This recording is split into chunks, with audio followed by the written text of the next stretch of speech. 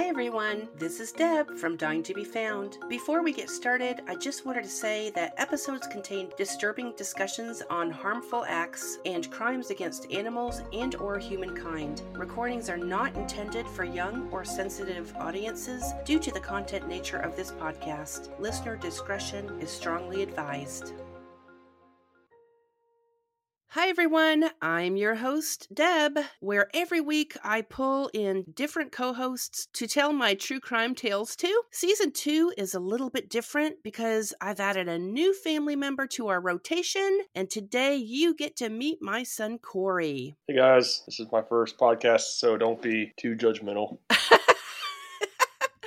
Corey, I wanted to bring you on because on this podcast, I don't even know if you listen, but I like to say this is a family thing. Plus, I know you're busy, so I thought this would be an excellent time to spend a little quality time with your mother. So thanks for joining in. Thanks for agreeing to do this. I'm excited. Yeah, this will be fun. I mean, I listen to a lot of podcasts while I work all day, so it's kind of cool to be on the other side of it for once. I know, it really kind of is. I wanted to get a guy's perspective on some of these cases, and just so our listeners know, you're going to start recognizing some themes during season 2. Corey, you're going to get the rough and tough cases because I thought it'd be really cool not only to hear from you, but since you're in law enforcement, I wanted to hear your take from that angle as well. So this is kind of my thought process for season 2. In the meantime, welcome to episode 53 of Dying to be Found. And Corey, are you ready for your very first episode? Yeah, let's do it. All right.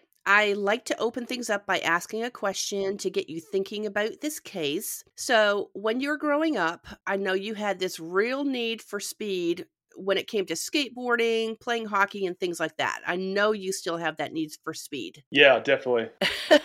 Okay, so I don't even know the answer to this question. Have you ever bungee jumped or jumped out of an airplane? I've jumped out of helicopters, but not an airplane. Oh, how was it?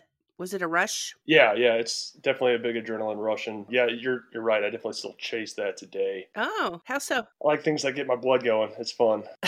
Okay, don't tell me anymore. You probably don't want your mother to know that. You'll scare the crap out of me, right? Yeah.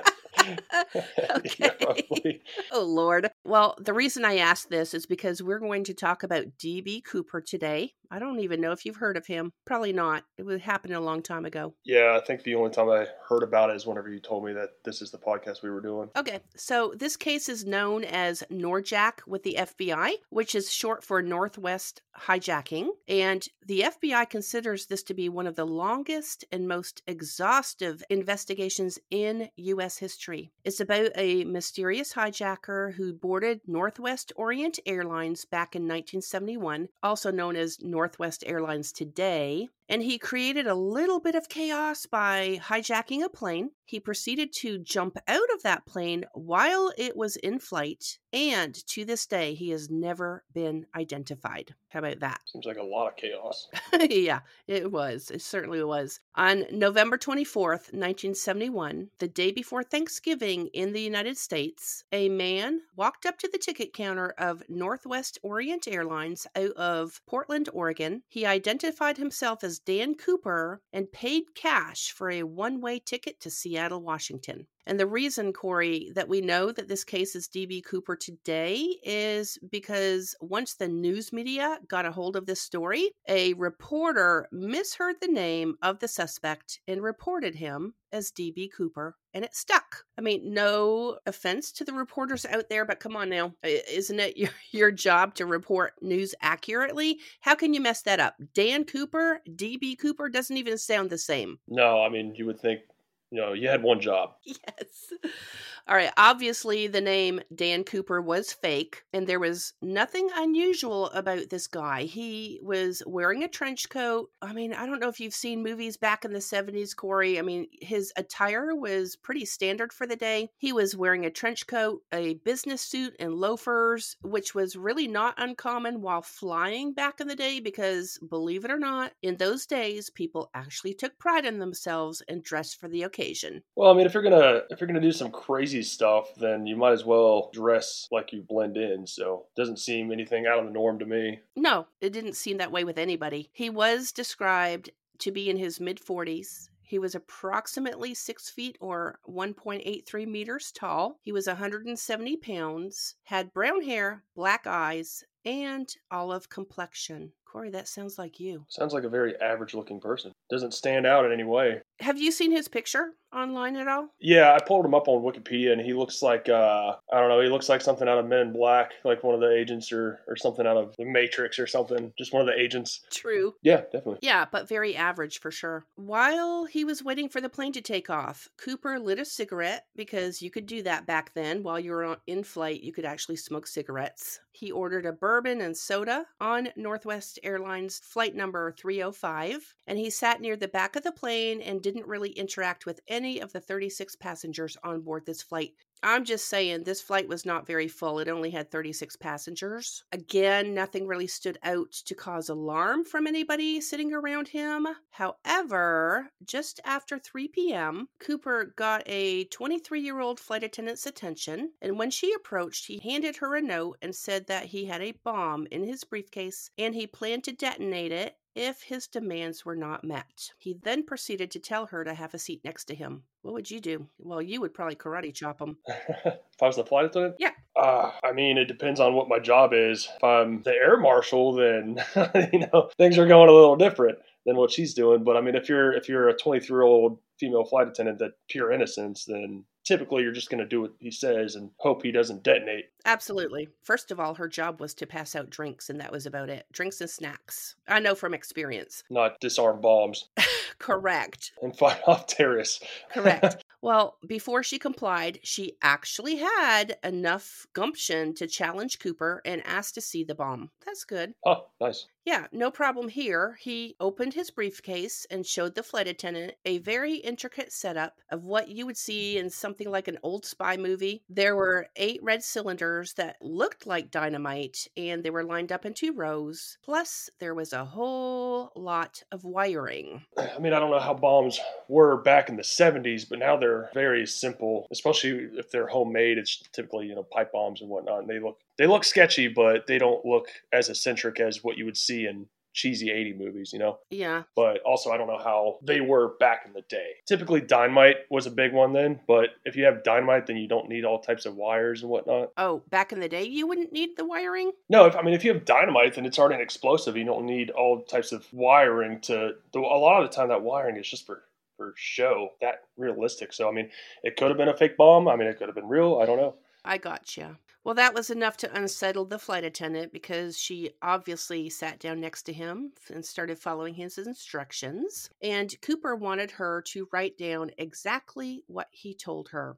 I'm going to say the timeline here, Corey, he didn't have a whole lot of time to do what he wanted to do because the flight between Portland and Seattle is something that I like to call a puddle jumper, because back in the day when I was a flight attendant, I actually flew these routes pretty regularly. And this was just a 1-hour flight between takeoff and landing. Really, you're not in the air for very long. Once you reach that 10,000 feet in altitude, it's almost, Corey, like as soon as you get up in the air, you're at the 10,000 feet and then you're already descending. I did look that up. It was about 37 minutes in flight. So yeah, that's pretty quick. It was an up and down flight. Shortly into this flight, the flight attendant delivered the note to the pilots in the cockpit, who immediately contacted the air control tower. Obviously, they're being hijacked. And in this note, Cooper demanded a couple of things. First of all, he wanted $200,000 in $20 increments of unmarked bills. Sounds reasonable for a hijack, right? Yeah. For our international listeners, that is approximately $268,000 in Canadian money, or approximately 164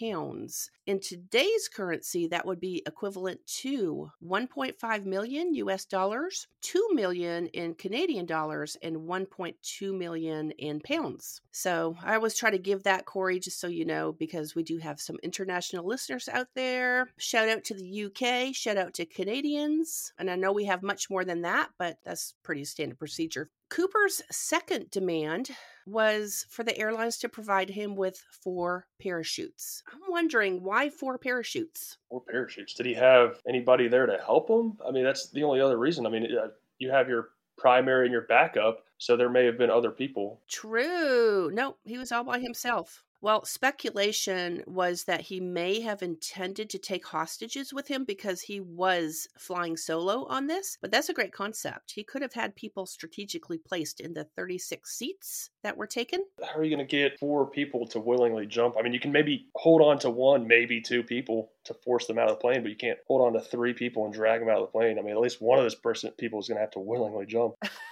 True. Well, I mean, I guess you could push them out, but Yeah, my thought process is that he could have asked for that many parachutes because, he's sabotaging the plane. So they may put a junk parachute in there or a fake parachute, something like that. So he wanted to make sure maybe that he had enough equipment. So when he was going to take that jump, that he would at least have a working parachute. Does that make sense? yeah, do they keep decoy parachutes in planes like that? I mean, I don't really see a point of that. They didn't have any parachutes at all. You can't really check to see if it's a fake. I wouldn't think. I mean, I'm not a skydiver, but I mean, it's still packed in there, and it has to be packed in correctly. So he'd have to take the time to unpack it, check it, and then repack it, which take up some time. So that's strange. Absolutely. Well, Cooper was banking on receiving the working equipment, obviously. I mean, you want to if you know you're about to jump out of the plane, but authorities didn't want to risk the lives of any hostages on board. And it took about 2 hours to coordinate Cooper's demands. They negotiated the release of those 36 passengers once they reached Seattle, Washington. So they landed, Corey. They got the 36 passengers off the plane. But before they landed, the cockpit told passengers that they needed to burn fuel. They were trying to buy some time before they could land just so that they can get all those demands met. They had to come up with $200,000. They had to come up with those 4 parachutes. The cockpit told passengers that they needed to burn fuel due to a minor mechanical issue. And of course, they circled Seattle for just a bit before they could land. And once everything was in place, they did land in Seattle. Cooper allowed those 36 passengers off of the plane in exchange for 2 pilots, 1 flight attendant, plus a flight engineer. And I don't think they had those air marshals back in those days, Corey. No, they didn't. Not until after 9/11, I don't believe. Gotcha. The parachutes and ransom money in unmarked bills were also placed on board as the plane refueled, and then they eventually took off. I mean, that's pretty wild. They actually didn't stop him at any... Well, he had the bomb.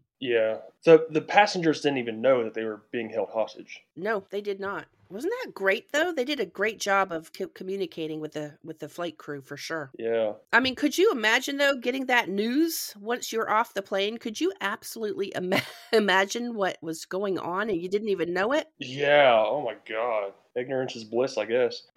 Yeah. Well, let's talk about the parachutes. Cooper received several standard parachutes that were folded and packed correctly, but he also received one that was used for flight school instruction, and it was sewn shut. I don't know why it would be sewn shut, maybe just for demonstration, but I thought that was interesting. Would he not have inspected at least the outside of those parachutes to see if they were booby trapped in any way? Why throw in a sewn up parachute? I don't get it. I don't know. You would think he'd check them at least, but I mean, if he's asking for 4, yeah, I don't know. The plane took off, but so did 5 other aircrafts to follow the airplane that D.B. Cooper was on. Once they were airborne, Cooper directed the pilots to remain below 10,000 feet in altitude with the stairs attached. And back in the day, Corey, they didn't have those air terminals like we do now where you just simply go straight out down that walkway and board the plane. You actually had to get outside and climb a bunch of stairs to get up on the tarmac to get onto the plane itself. You've seen how they do that, right? Yeah. I always thought, I remember seeing 90s movies and being like, that doesn't make any sense. Where's the big terminal?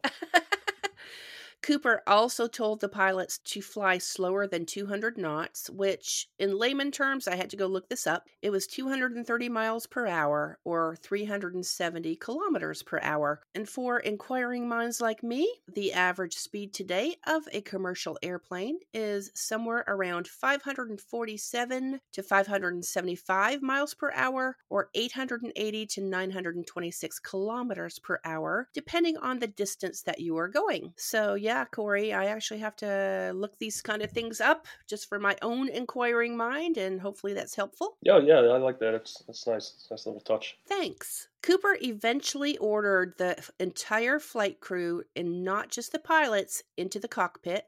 and continued to communicate with them on the in-flight telephone system. He instructed the flight crew to head towards Mexico, which was approximately 2,331 miles or 3,752 kilometers south of Seattle, Washington. However, the plane that they were on was a Boeing 727, and the pilots informed Cooper that they would need to refuel at 1,000 miles or 1,609 kilometers, which placed them somewhere around Reno, Nevada, if that was going to take place. And Corey, that's one of the reasons it's a smaller airplane, and that's why I call it a puddle jumper, because they just don't have a lot of fuel in that plane. Communications between the cockpit and cabin stopped abruptly about 20 minutes into this flight. So they didn't even make it to Reno. And this was around 8 o'clock p.m. The pilots then noticed a change in the cabin's air pressure. And when one of the flight crew members came out to inspect, they saw that the back hatch of the airplane was wide open. Cooper had just jumped out from the back of the aircraft, taking his ransom note with him, along with 2 of the 4 parachutes. One of these parachutes, Corey, was that instructional one that had been sewn shut. Isn't that crazy? Yeah, so I'm assuming that he got very lucky the very first time when they landed, that they didn't have a tactical team plane as soon as they landed, because how I would think they do it now, because they have teams that are on standby constantly at every airport, especially the bigger ones. Mm-hmm. So he probably was pretty grateful for that and said, I'm not taking my risk anymore. I mean, I'm close enough to where I want to be. Let's just jump out, because I already got lucky once. And I guess he took that ransom note so they wouldn't have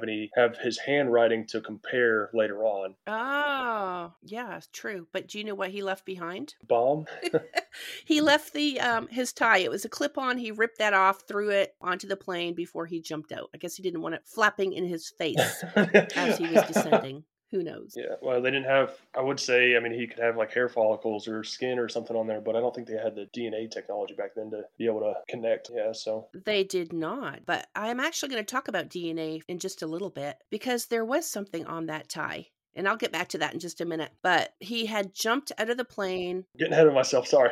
No, that's okay. When Cooper did jump from the plane, he had attached the ransom money to one of the cords on that extra parachute that he had with him and jumped. So he had the one parachute. He had the extra parachute that had attached the money to, and out he went. And do you know what? The 5 planes behind him on that Northwest flight, not one pilot saw him jump out of that airplane. I mean, it was after 8 o'clock at this point in time, so it was pitch black. And, they obviously didn't have all the technology that they have today, but not one pilot saw him jump out of that flight. Well, not only is it dark, but they're going to have some distance from each other for safety reasons. Oh, yeah. And then also, I mean, you're not going to be looking for a person to be jumping out of a plane randomly. They're just going to be watching the plane, see him, and that in the darkness, they're just not going to see him.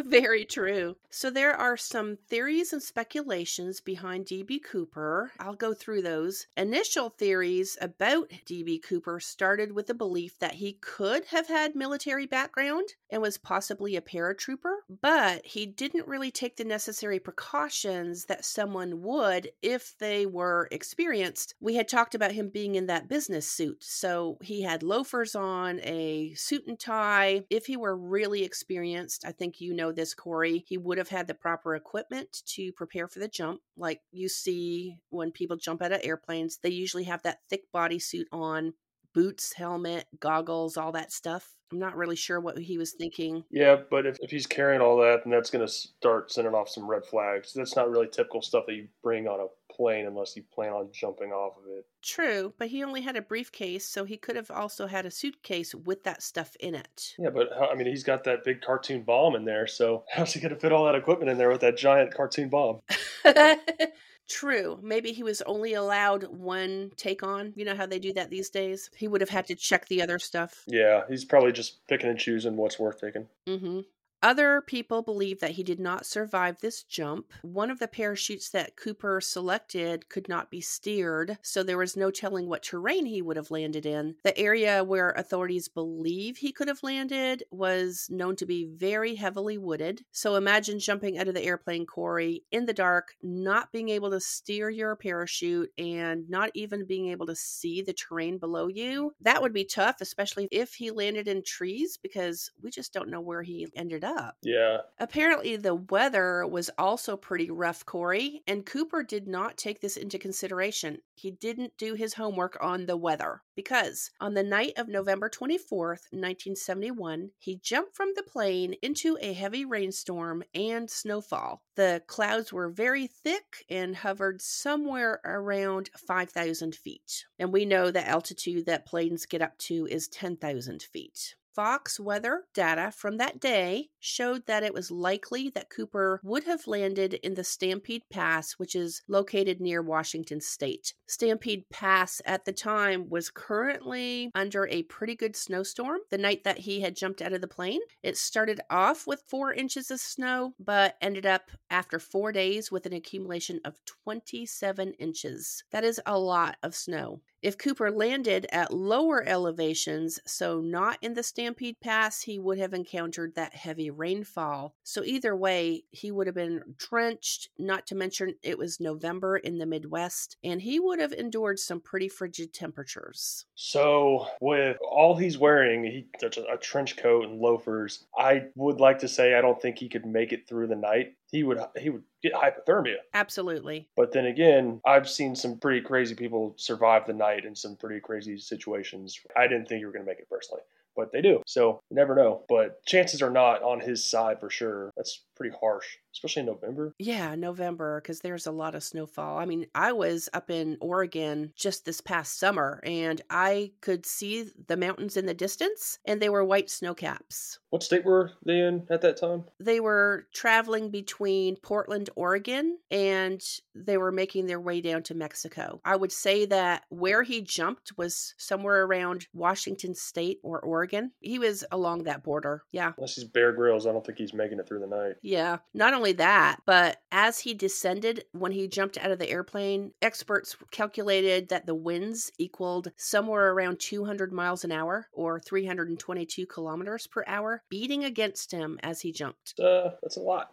Yeah, for sure. I mean, determined minds will get through a lot. Yeah, they will, for sure. But I'm thinking like hurricane weather because, even winds at 45 miles an hour are pretty intense. We're going to jump forward to 1980 because during that time, an 8-year-old boy was playing outside, doing what boys do. I know you're going back to those days, Corey, whatever you were doing back in the days. He was digging along the sand of the Columbia River in the town of Tena, which was just north of Portland, Oregon. And that's where I'm telling you I saw the snow-capped mountains in July. The boy happened upon a package of very old, weathered, and rotting $20 bills containing $5,800 in it. The serial numbers on those bills matched the ransom money that Cooper demanded back in 1971. So this was 9 years later, Corey, that this little boy came upon that money stash. How interesting. Lucky find. Yeah, for sure. Well, here's a cool fact. After 6 years, the boy was allowed to keep $2,760 of that ransom money. And back in 2008, when he was around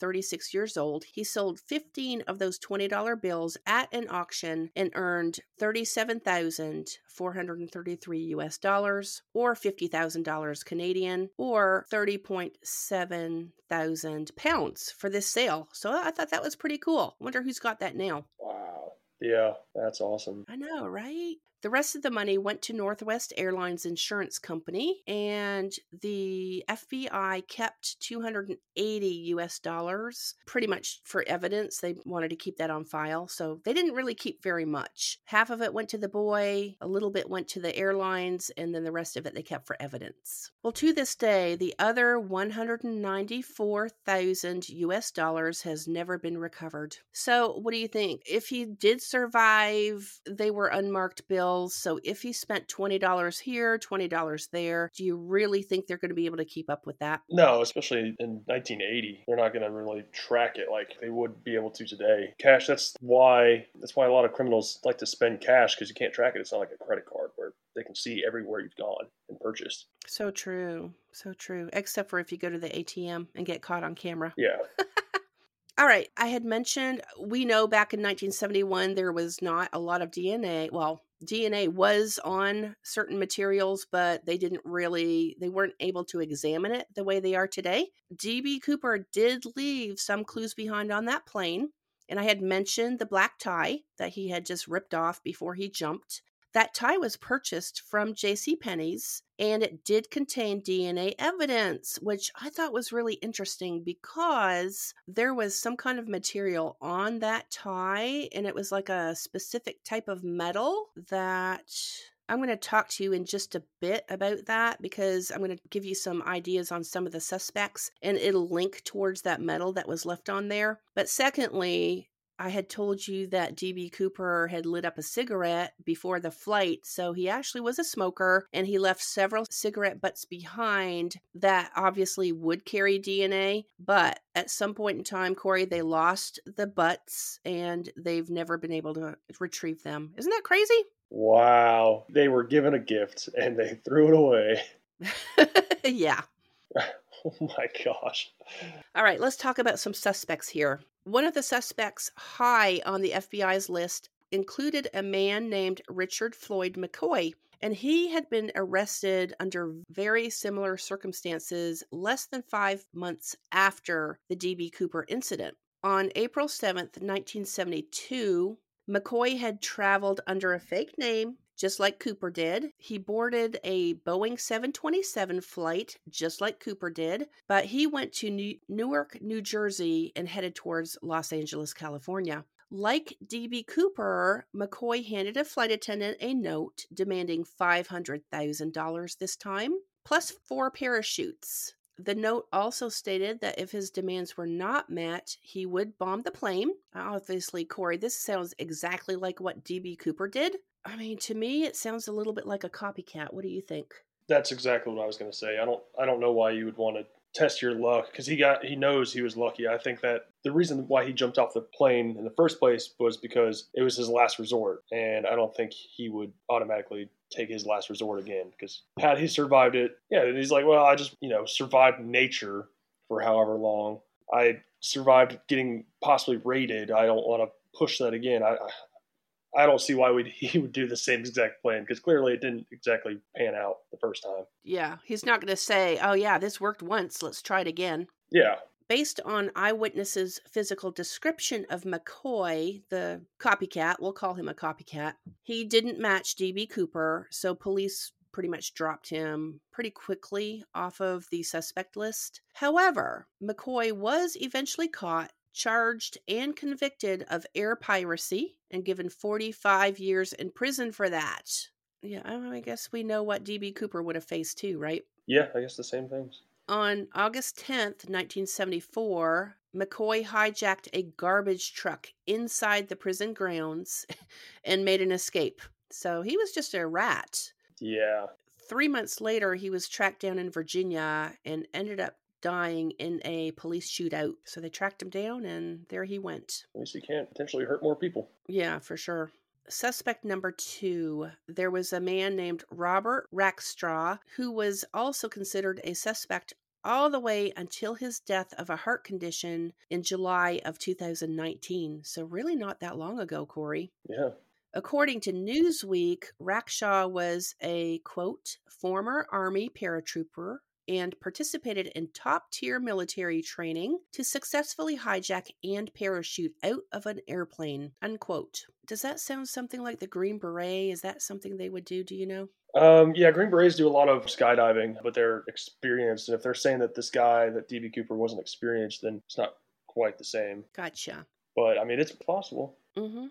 Okay, authorities watched Rackstraw carefully because he actually had a little bit of a sketchy past. He was initially charged with his stepfather's murder, but was acquitted in a jury trial. He also attempted to fake his own death by crashing a stolen airplane way back in 1978, and he was arrested for this incident and spent 2 years in prison for that. Yeah, he was a little sketchy. Yeah, this guy seems a little bit more reasonable to be the suspect because he does have the experience of parachuting. And there are some special operations guys that are still pretty sketchy people that get out and they can do some bad things. Are they made to look that way?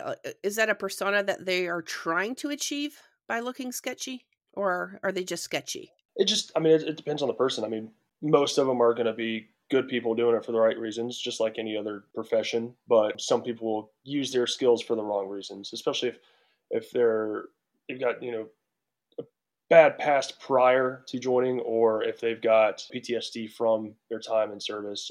Yeah, that's true. Because a lot of them will get out and their only skill is that job that they've been doing for however long.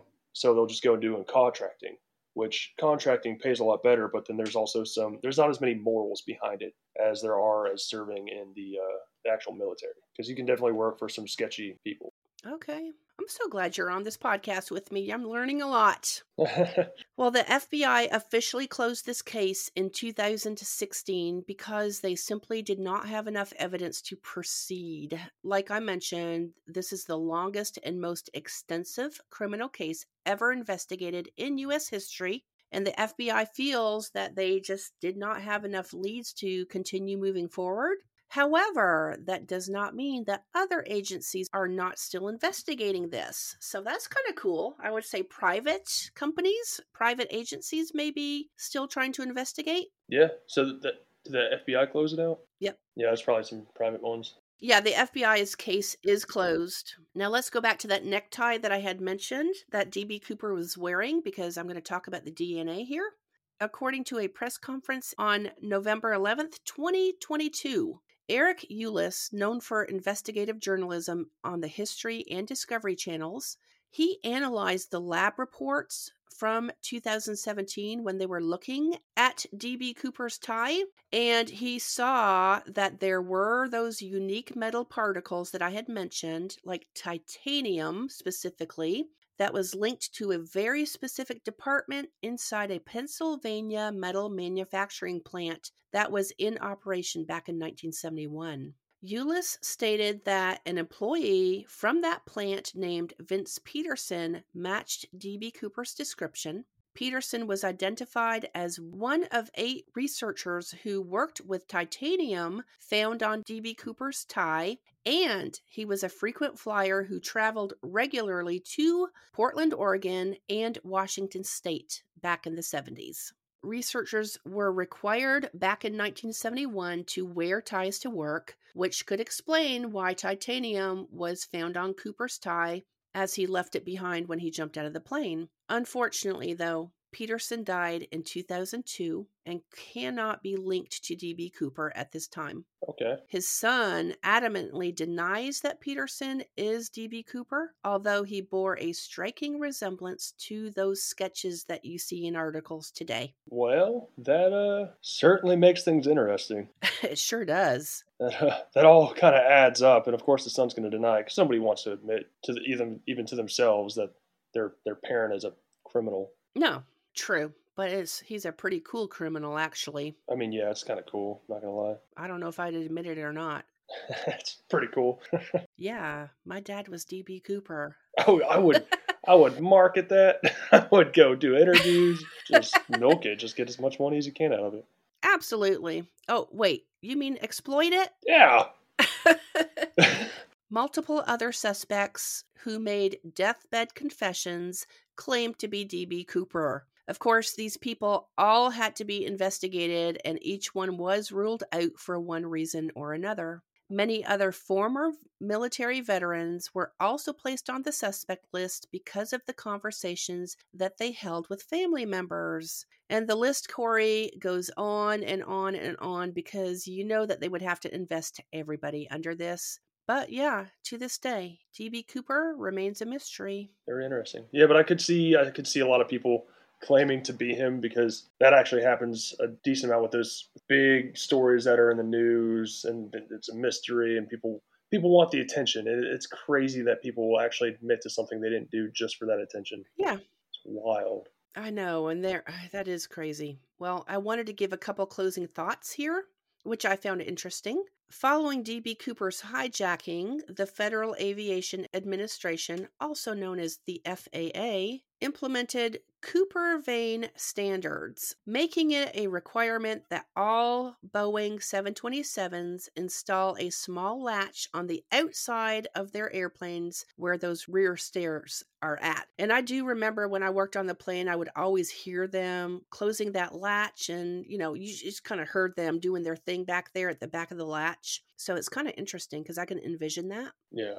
An annual CooperCon event is held in Vancouver, Washington every year, and this is a 2-day festival, sort of like CrimeCon or Comic-Con, held every year, but it's specifically dedicated solely to D.B. Cooper. How about that? Huh.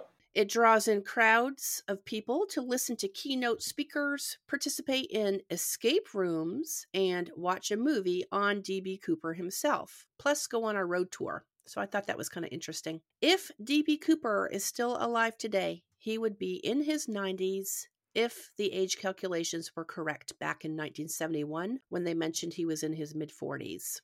Man, what a story for your grandkids. I know, right?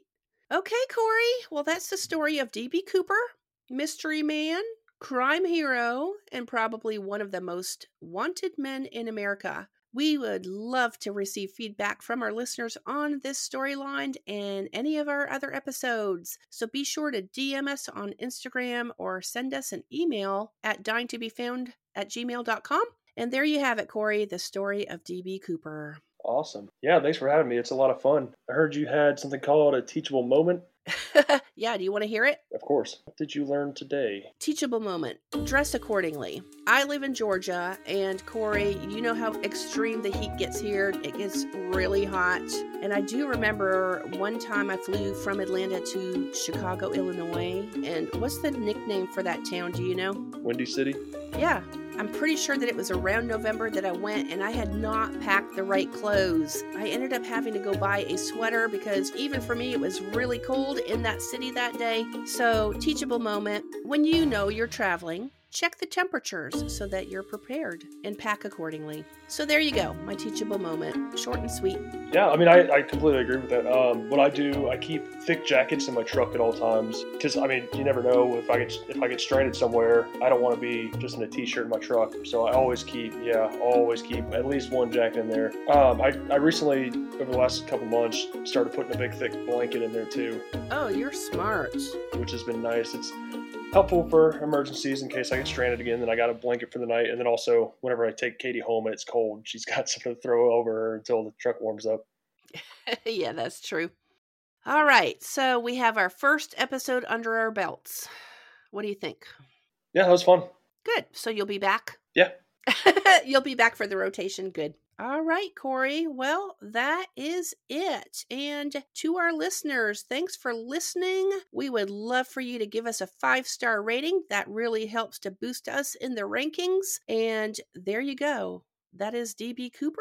And thanks for listening. We will be back next week. See y'all later. Thanks for listening to Dying to Be Found. Before we go, we would love for you to leave a review on your favorite podcast platform. Be sure to follow us on Instagram, Twitter, Facebook, and Pinterest at Dying to Be Found. You can access our website, email, social media, and storyline request form by clicking on our Linktree account found in our show notes. If you like our episodes, consider buying us a coffee at buymeacoffee.com/dyingtobefound, spelled just like you see it on our logo. Feel free to message us on Instagram and let us know how we're doing, or if you'd like a sticker. With that, be sure to check us out every Thursday wherever you get your podcasts. We will talk to you all next week.